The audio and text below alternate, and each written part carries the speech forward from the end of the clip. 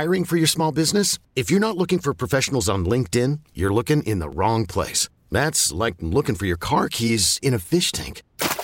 LinkedIn helps you hire professionals you can't find anywhere else, even those who aren't actively searching for a new job but might be open to the perfect role. In a given month, over 70% of LinkedIn users don't even visit other leading job sites. So start looking in the right place. With LinkedIn, you can hire professionals like a professional. Post your free job on linkedin.com/recommend today. Today is Groundhog Day. All eyes will be on Punxsutawney Phil to see if he predicts an early spring or continuing winter. KYW's John McDevitt reports at this time of year, groundhogs should be hibernating. The first official Groundhog Day celebration in the United States took place on February 2nd, 1887 in Punxsutawney, Pennsylvania. The annual ritual was brought to the U.S. by German immigrants. All right, so this may come as a shock, but believe it or not, most groundhogs are still hibernating underground right now. Danny Hogan is Director of Mission Integration at the Philadelphia Zoo. This is around the time that an animal that is in a deep winter sleep might wake up to kind of check the vibe. How's it feeling outside? Is it warm? Is there food for me?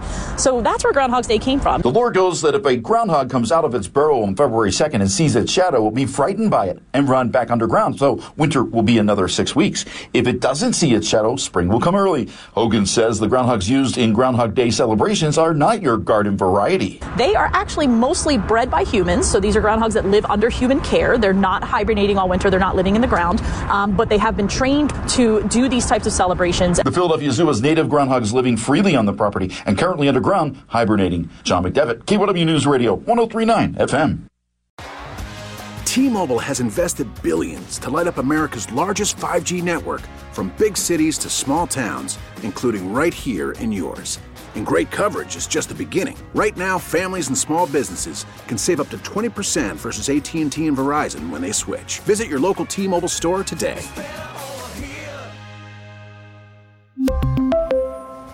Plan savings with 3 lines of T-Mobile Essentials versus comparable available plans. Plan features and taxes and fees may vary.